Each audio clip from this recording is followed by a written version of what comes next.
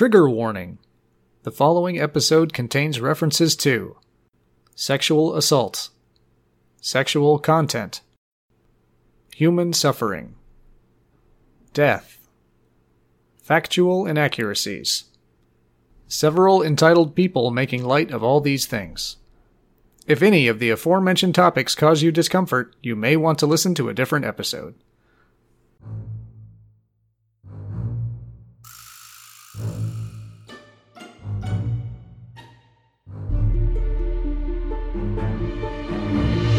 No, you don't understand. I found a hair. That guy has hair. Guilty, guilty, guilty. I'm Andy. Your Honor, I can say beyond a shadow of a doubt the murderer was either this man or a Labrador Retriever. I'm Sean. In the land of crime, the man with alopecia is king. I'm Adam. Woman bones, as dark as their evil woman hearts. I'm Kelly, and this is Acid Pop. Hello everyone, and welcome back. Today we're going to be talking about forensics. Oh, I thought you were just going to leave it at furries, and I was going to say, yeah. I thought you were going to say Ferengi. Specifically, bad forensics. Oh, Which turns out to be most of them. good. I feel like that's one it took us a while to get a hang of. Etymology of forensic, it is from Latin forensis, or of the forum. I have a bunch of friends. So some people believe this is actually a reference to the investigation into the stabbing of Caesar, which happened in the Roman Forum. You there, let's see you swing a knife. We've never done this before, but I want you to look at this scene and tell me what happened. I heard a loud et tu. But since everybody stabbed him, it seems like an easy crime to solve. All you guys stand around with knives, put them down and get to work. We got to figure it out. Take off those blood-splattered togas. You're contaminating the scene. For fear today, I have capiophobia, which is the fear of being arrested. Fear of mind-controlling hats. Which the article I read was like, is more common in people who have been arrested. And I'm like, that's just common sense. I feel like that's an easy one to avoid, though. Avoid having a fear of? But if you don't do anything to get arrested for, then you don't have to worry about being arrested for anything. Sure. That's the way Yeah, that's what my numbers I'm going to share with you show. As long as you're innocent, you're safe. I feel like that's the case most of the time, not all of the time. Good for you, white boy. How dare you? So we're actually going to do some history today. Just to give us some backgrounds here. So we're going to define forensic as scientific-ish techniques used in the investigation of a crime. And a little bit of astrology. You know, that gut instinct. To touch on the early history of forensics, the earliest known forensic textbook, so to speak, is from the 13th century in China. Oh, I thought it was going to be Sherlock Holmes. No, go back further than that. It's called The Washing Away of Wrongs. Wow. Nice. Wow. Great name. That sounds Hitlery. God. It's actually a pretty cool historical document. It's got information on corpse decomposition across the seasons. So, like, this is how fast a corpse decomposes in summer. This is how fast it does it in winter, etc. Skeletal identification, like how to tell the sex of a skeleton. That's a skeleton. And ways to identify how a crime was committed, etc. One story it tells is of a murder victim being discovered who'd been killed by a sickle. And to identify the killer, the magistrate investigating had all the farmers bring out their sickles. The flies gathered on one particular sickle because they could sense the traces of blood that were left. No, I was just chopping up poop. And the owner quickly confessed. Wow. So that's sort of cool. I'm a poop farmer, but I say I did hate him. It's a poop smith. On the other hand, it also says the following, quote, "The bones of men are whitish. Those of females are darker. When women give birth, their bones produce blood like a flow of water. Therefore, the bones will be darkish. Huh. If someone swallows poison, the bones will also be darkish." Not green. It's either female or a poisoned man. So you kind of got to take the text with a little bit of salt. One thing to note when you look back in the history of forensic is that most of it doesn't come from the scientific community. It comes from the crime-fighting community. Like Batman. Yeah. Justice! And that's where it kind of goes wrong. Because scientists have a prove it wrong and poke holes approach to new science, where cops have a, well, this seems to work with let's run with it approach. He looks guilty. Look, I found a glove. Yeah. Generally, expert testimony is allowed if it's, quote, gained general acceptance in the field it belongs to, which isn't an extremely high standard. No. If you sound like you know what you're talking about, we'll let you talk. And that's the other thing. The person who decides whether it has general acceptance is the judge, who is not versed in the various fields, and it's just sort of going on their gut too. But they like beer. So in 2009, Obama put together a council to look into forensic science and make sure it all had sound scientific basics, and they found, chillingly, a lack of scientific underpinning in nearly every forensic practice except for DNA. Whoops. What about the photo enhancing? So we're going to move on to our acid pop quiz. We're doing things a little differently today. I've got our... We're playing innocent or guilty. Guilty, guilty, guilty. I've got our true and false and our short answer all jumbled together with a little bit of terms as well, because I want to talk about exonerations in the U.S. So first, what does it mean to be legally exonerated? False. You did not commit a crime. Does it mean? Or like maybe you were found guilty of the crime, but the evidence later made it not guilty. That's what I'm saying. Yes. I don't know. It just depends on what the judge says, I guess. Yeah, I'm going to say that it means that you're, I don't know which one, but you're like innocent in one thing, but not enough to get out of jail. Like, it's like, okay, we agree you're innocent, but you're still guilty enough to be in jail. You still have to do your time. Yeah. So Andy's got it. If you're legally exonerated, it means you've been declared innocent after having been convicted of a crime. Yeah. So like I said, we're going to talk about exonerations specifically in the U.S. because that's where I could find the numbers. Because that's the most important country there is. Woohoo! To be very clear, we're going to be talking about innocent people who were sent to prison.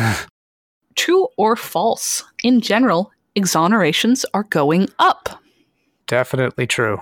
I'd say true. Yeah, it seems true. This is true. The peak I found was in 2016 when 166 people were exonerated. By comparison, in 1996, 47 people were exonerated. Man, I would be so angry. So what caused the spike? I think I know this. Improvement in DNA testing. That seems, hopefully that's right. I mean, that's the one that has the most basis for being true. I think I heard that for years they used hair evidence, but then they actually tested hair evidence. Like, okay, here's a hair sample. You tell us who it's from. And they just couldn't do it ever. Like their win rate was like exactly 0. So they went back and basically threw out any case that ever had hair evidence as their thing. I wish that were true. Oh. You've both all kind of got the general idea. It's not mostly from DNA because usually you just don't find DNA at the scene. So that can only exonerate so many people. But in general, what's happened is prosecutorial offices have decided having innocent people in prison is a bad idea, and they've set up review boards to look at questionable cases. That's nice. And the review boards are finding all sorts of exciting issues. For example, in Texas, a number of drug convictions were overturned because the field kits used to test substances were giving false positives for drugs. This is either cocaine or powdered sugar. Pretty much. You have a puppy seed muffin. They'd turn color in the presence of cocaine, but also legal prescribed medications. Yeah. Apparently, they gave false positives for dozens of other substances. So when these review boards went back and actually tested the substances, they just found out they weren't actually illegal drugs.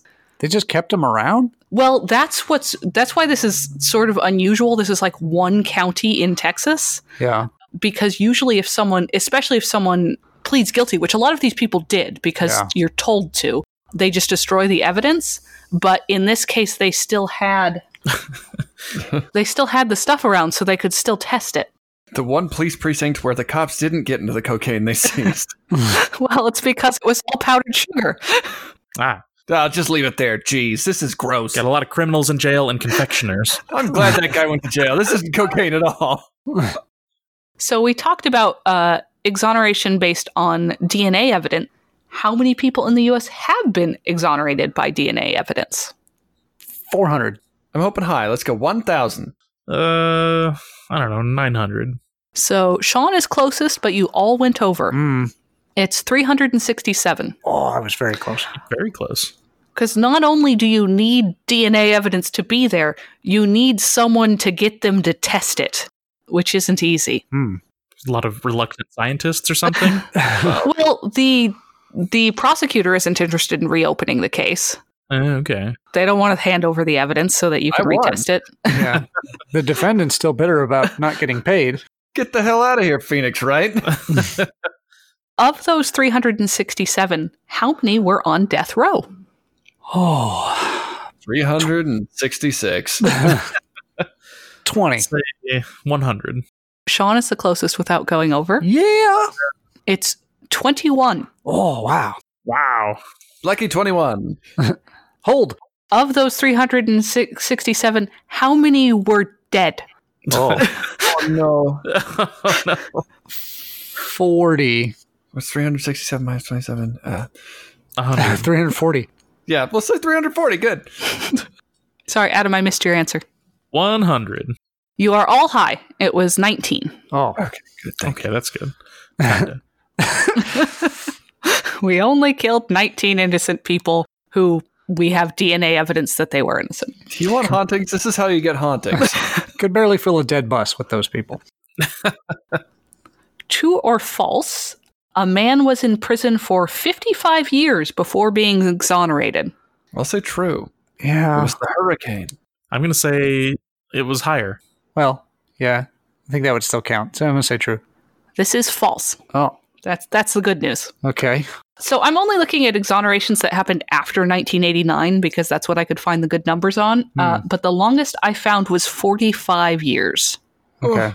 There's a story about that one Indian guy who has been in jail since like 1972. And everybody's like, yeah, he's totally innocent, but nobody will let him out. But he hasn't been exonerated. I guess that's true. To bring this back to forensics, I'm going to tell you the story of someone who was in prison for 41 years. Oh, boy. His name was Ladura Watkins, and he was released in 2017. Ladura, I didn't do it, Watkins. It's an interesting nickname. Your Christian name. Watkins was found guilty of killing a woman in 1975.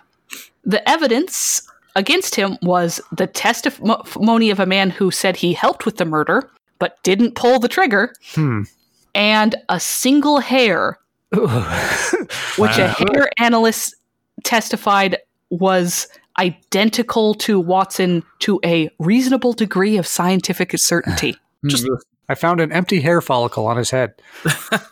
Just look at it. Looks the same. These hairs are both blonde. So in 1980, the man who testified against Watson retracted his testimony and said he basically did it to get a free ride from the police and that Watson had nothing to do with it. They gave me $1. The judge refused to allow Watkins a new trial because hey, hair. Criminals always lie. Criminals are always losing hair. At that point, he was literally in prison because of a single hair. In 2013, the FBI admitted the whole hair matching idea was nonsense. We'll get into that later. Hey, Judge, can we open it up now? And in 2017, Oh. Watson was freed. Watkins, sorry. Then he died of old age. I found some stuff that said he sued, I but definitely would. Yeah, I should hope so. I couldn't find anything that said he won, just that he was suing.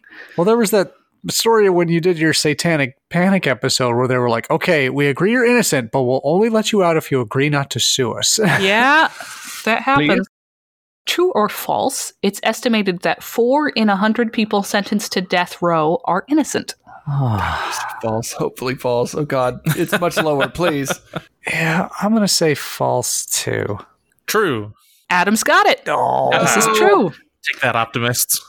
So, if you want to look at the light side, of those 4, 2 will likely be exonerated eventually. Hey, So I'm only giving tax money to kill 2 people. look at that big old silver lining. Now that we're all in the right mood and we've got a sense of what's at stake, let's move on to our terms. What is dactylography? Fingerprint study. Oh, God. That sounds right. I was going to make a joke about pterodactyls, but I'm agreeing with that.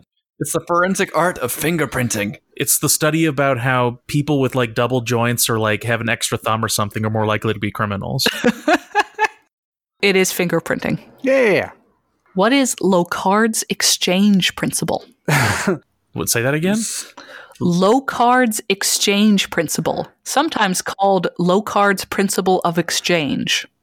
Locard's exchange principle is a Federation law that says you cannot give up an officer that is a prisoner for an android, namely Data.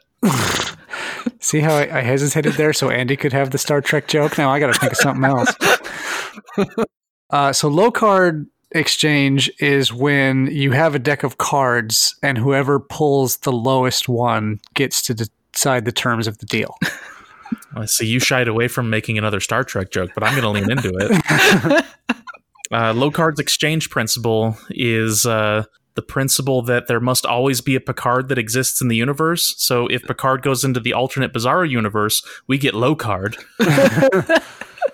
Great job, everyone. You got it. It was all 3 of those things.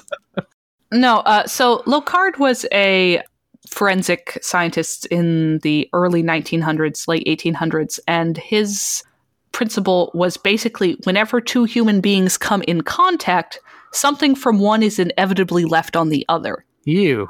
In other words, if I meet up with a friend Sneeze on him. with or without murder, I'll get a little bit of friend on me, and they'll get a little bit of me on them.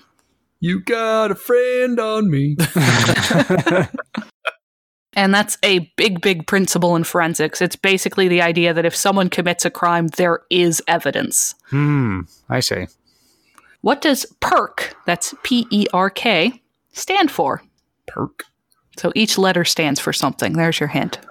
People eventually reveal killers. Presidential exoneration? Republican cunts. With a K. Yep.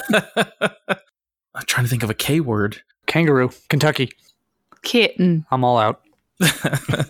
Possibly erotic recreational Kellogg's. He certainly was. Those yogurt enemas coming right up. PERK is the Physical Evidence Recovery Kit. It's your little kit you bring with you to the crime scene to stash away evidence. I would hope for a bigger kit. We're going to move on to our stories. Story time. This is less stories in more areas of forensic science. So first, we're going to talk about hair. In brief, hair analysis is the comparison of hair connected with a crime to hair from the head of the suspected criminal. Yep.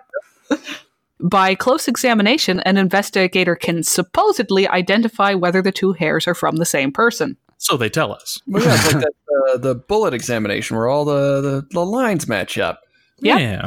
So the first documented case of hair analysis being used is from 1855. Wow. When a man was found guilty of killing a plantation owner because hair found on a rope in his house supposedly matched the hair of the murder victim. That's a stretch. At the time, yeah. Was he guilty? Who knows? Does anyone care if a plantation owner is killed? Not really.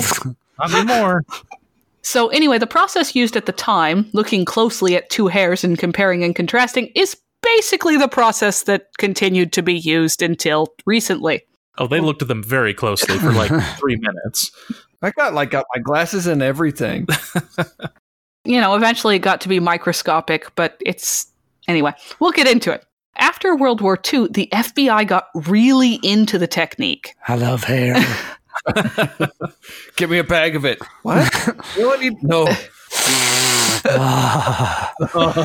Research. You got any pictures of me? They sent agents all over the U.S. to train locals in hair analysis. I thought you were going to say to bring back hair. In retrospect, this was probably a bad idea. Mm. In 2013, yes, 2013, the FBI finally decided to examine this practice a bit more closely. Okay, you've all been using it for, 50 years now? Let's see how you're doing. Time for a quiz. I hope you studied. And they discovered it was useless. What is this nonsense? Well, there's a guy with sweatpants full of hair walking around the FBI. Swish, swish, swish, swish. Not only can analysts not reliably tell the difference between hair from different people, hair isn't even reliably different. Bruh. The government identified 3,000 cases where FBI agents gave testimony about hair analysis, which was now essentially equivalent to them reading a recipe in court as far as usefulness goes. I was going to say, my beard has 4 or 5 different colors in it. Yeah. I don't have hair. You're a move, FBI. To say I'm going bald. You try me. The perfect crime. And those 3,000 cases, that's just FBI cases. Remember, they trained people all over the U.S. That's a hair. I know it anywhere. It's estimated that tens of thousands of cases involved hair analysis. Within those FBI cases, 35 people were given the death penalty, 9 were executed, and 5 died on death row.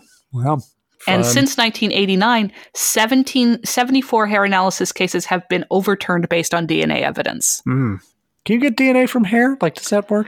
You need I think you need the follicle attached is the thing. You need to be scalped. That's rarer. But let's talk real people affected by this.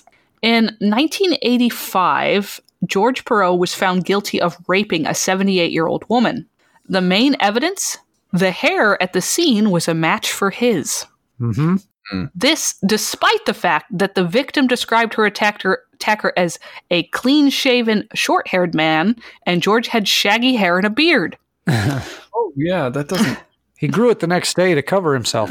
So he was released in 2019. And there are people who are still in prison where one of the main arguments for their being locked up was hair analysis. I just feel like if you really want me to murder somebody, lock me up for 40 years without having done it. The thing is, to overturn a conviction, you kind of have to overturn all the evidence against you, even if you wouldn't have been convicted if one of those pieces of evidence hadn't been there. So it gets really complicated. Well, like you said, they're like, no, just plead guilty. We'll go real easy out there. And a lot of these people pled guilty. We'll only give you 1 death sentence instead of 3. We're not getting into false confessions or bad eyewitness testimony, but I will mention that one of the things I saw on a lot of the more positive forensic sites where they were like, forensics are great, but they're no substitute for eyewitness testimony. And then, you look at eyewitness testimony, it's like 76% of the time they have no idea what they're talking about. So The murderer was blue. Wait. Moving on, as bad as hair analysis is, bite mark analysis is much, much worse. Interesting. And it's still defended and used in some cases. So we can trace bite mark analysis back to 1692, when it was used in that pinnacle of rational investigation, the Salem witch trials. That was only 10 years after they invented teeth. As you can see, the devil bit me, and this woman's mouth matches up with the devil's. The man who was accused this way was convicted and hanged. But they probably would have hung him anyway, so. Him and his teeth. The problem with bite mark analysis is it's wildly subjective. Dental records are a great way to identify a body. That's true. But looking at some bruises or indents on someone's skin and matching them up to a specific set of teeth is a bit more complicated. Nah. Experts can't even reliably identify whether bite marks are from human teeth, let alone which human they're from. Damn Or it. a cat. There are many cases of 2 experts looking at the same set of bite marks and drawing opposite conclusions while both defending the scientific basis for their conclusions. This man bit that woman. No, that's a coyote.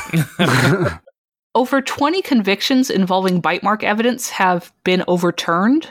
This number is really low, and the reason it's really low is because... People don't bite people very often?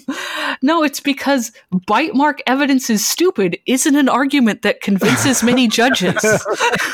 So to overturn it, you basically need DNA evidence proving your innocence. Gross.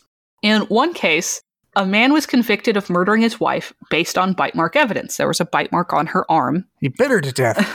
What if they had rough sex the day before? Or she had it with anyone else, for that matter.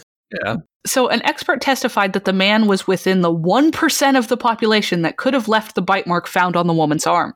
Years later, that same expert testified that based on current understanding of bite mark analysis, the man was definitely innocent because his teeth couldn't possibly have left that bite mark. Okay. Sounds impossible. So the expert was entirely sure both times and gave opposite testimonies. Sorry for your lost year. What an easy job this bite detective must have. I still don't know whether that guy was guilty or not, because we seem to have equal evidence in both directions. He definitely did or didn't do it. He did something. Hi, I'm a bite mark expert, which is just as good as an astrologer. Come over here. I also read palms. Guilty. Okay, so bite marks and hair analysis, bad. But we can count on fingerprints, right? I mean, that seems pretty good. They help me grip things that are smooth. The answer is ish. Mm-hmm. So if you get a crisp, clear, pretty print, and the person's prints are on file, and you're an unbiased observer, you've got a pretty good chance of making an accurate assessment. Pretty princes. But even so, experts were found to turn up false positives in between 1 in 18 and 1 in 30 cases. Which isn't great. So in a recent-ish high-profile case, the FBI arrested Brandon Mayfield and accused him of bombing a train in Madrid, killing 191 people. His prints were found on a detonator cap near the scene. That's just a bottle cap. 2 weeks later, when the Spanish police arrested the actual terrorist, the FBI was stuck saying, oopsie, and letting Mayfield go. So sorry. Explain yourself, FBI. I imagine he was very confused. Exit stage left, even. I work at the detonator cap factory. His prints just sort of looked like the terrorist prints. That's what it came down to. No, if every crime show has led me to believe they have this thing that like cycles through the prints like... Yeah, I've always been told that my fingerprints are special and unique, like me. Well, as far as we know, that's true, but they're also very, very fine details. Yeah. So actually interpreting them is up to a lot of subjective decision-making. I feel like it'd be like you trying to pick out an identical barcode. Yeah, I could see that. So they actually used this specific incident to run a test on the accuracy of fingerprint analysis. They pulled in 4 specialists. They showed them 2 prints. They said one of them was Mayfield's. One of them was drawn by my daughter. And the other was the print from Madrid. And they asked the specialists if they would have made the same mistake the FBI made. How dumb are you? 3 out of the 4 said no. They could see obvious difference between the 2 sets of prints. Here's the thing. What they had actually shown them was a pair of prints that they had identified as identical in a previous case. Oh, no. A lot of people losing their specialist title. So they basically just called their own previous findings incorrect. Except the 4th very diligent investigator. What kind of loser would rule like this? So one thing I'm not going into is arson investigations, because I feel like that's better on a fire episode or even an arson episode. But I just want to mention that arson investigations are also really, really, really not scientific, even a little bit at all. It's got to be really tough. There's not much left. Well, it's basically just like an apprenticeship sort of thing. So it's whatever the guy who trains you think arson looks like, that's what you learn arson looks like. Get in on this. Yeah, you just watch me make stuff up for a while, and then you can do it on your own. Here's my box set of, I don't know, the Shield. So those are all the stories I have. Anyone want to share some forensic stories of their own? Speaking on fingerprints, I had to do a science fair project when I was in 3rd, 4th grade. And my dad said, I've got the perfect thing for you. It's going to be on fingerprints. Because my dad was way into like detective stuff and novels. And he was the undersheriff at the time. Undersheriff. So he had access to all of these fingerprint records, printed out this whole book, did my whole project for me. It was like, here you go, kid. I got a participation ribbon. Tell me if I win the fair. I mean, I found it in a box later, and I was like, this is actually pretty interesting. But even then, looking at some of the fingerprints, you're like, that doesn't look super similar? Yeah. So what is an undersheriff? Is there some sort of like underground crime or something He's that like happens? second from the sheriff. And then there's the oversheriff. The Uber sheriff. No, that's the shadowy overlord of the sheriff, and now that you've mentioned it, we're all going to die. You hear their secret Please police edit that out. Yeah, I don't really have any forensic stories. You've never watched a body decay? I will say that recently at daycare, our daughter was bitten, and there was like perfect teeth mark bruises on her arm. And it's like, we could find the perpetrator. We can do this one. Well, it's easier with little kids because they each have a different number of teeth. I was going to say, who has 7 teeth in this room? You can't just go around the daycare yelling at kids to open their mouths. Open your mouth and bite me, kid. Bite this apple. How does justice taste? Well, I don't have any stories either, so I think we'll move on to what are your morals worth? How much would you need to make in yearly salary to make your living as a bite mark specialist? That's a real easy job, guys. Can my answer just be, I don't know, I can't tell? Or do I have to say yes or no? No, you have to give. They're not going to hire you if you can't give expert opinions. This is the worst 2-choice test in the world. But I feel like I could get in there and actually give like honest answers. All these specialists are going in there saying yes or no, but you could actually get in there and say like, this isn't really a specific science. And they'd have to listen to you because you're the specialist. You cannot make your living as a bite mark specialist by going in there and saying there's no such thing as bite mark specialists. I'm going to bring down the industry from the inside. I've become the very thing I sought to destroy. Oh, God. I feel like you could make some good money on the side with like bite Foley work. Some good crunches. Biting some celery, biting an apple. Those are the 2 things. That's it. Plus, you could tell people their fortunes by having them bite an apple. Found a worm. Very unlucky. Get out. Oh, God. You See, have the canines of destiny. at this point, there's a lot of futures in my hands. Yeah. But that's what I'm saying is you get in there and give them a more honest opinion. Yeah, I mean, I don't even know how they do it. Like, can I have them bite me and we'll compare the 2 bites? I am not an expert in how they make these decisions. I assume they look at your dental records. Okay, sir, you're accused. I'd like you to bite me like you're a violent offender. You'd be like a guy on YouTube who gets stung by all the different bugs. Oh, God, coyote something. Except you're just getting bit by criminals. You can rate them on that pain scale. How many times can I get a staph infection? See, this is too nerve-wracking. I would be just beside myself. So you're going to need a high salary then. Yeah. Yeah. I've never wanted an important job, that actually mattered. I think bare minimum yearly salary would be $500,000. See, that's what I was thinking. I'll go $450 because, like Adam said, I can give them an honest opinion. Yeah. You wouldn't have to feel too bad about it. If I'm going to potentially be sending innocent people away, I'm going to need at least $2 million. Whoa. The thing is, the bite mark specialists who are there now are giving honest opinions. Yeah. Yeah, but they're too full of themselves. Yeah, they think they know everything about teeth. What are you, a DDS? Do you have to be a dentist to be a bite specialist? I would hope so. They did mention that they were usually like orthodontist-y type people. That makes sense. Oh, so they're torturers. You also have to look at a lot of teeth. What'd you say, Sean? 400? I said 500. I 500. went $450. I think I could do less than that. Say 200. Whew. But Adam's going to be the good one. Yeah. Mm-hmm. So I'm the one that all the accused criminals who can't afford the good ones go to. Every single person they bring towards him is like a Dracula. And I've lost my sense of taste. Those Or other the dark bite specialists aren't humble and awesome like me. I don't know, Adam's the main character from Chew. Yeah. Yeah, I was going for more of a Daredevil vibe, but yeah, that works. Well, thank you all for joining me today. Thank you to our innocent editor, Gerard. If you'd like to see more of us, you can follow us on Instagram or Twitter at Acid Pop Podcast. We also have a Reddit where you can come and chat, or you can email us at acidpoppodcast@gmail.com. Thanks for tuning in, and remember, don't bite. No bite. Goodbye.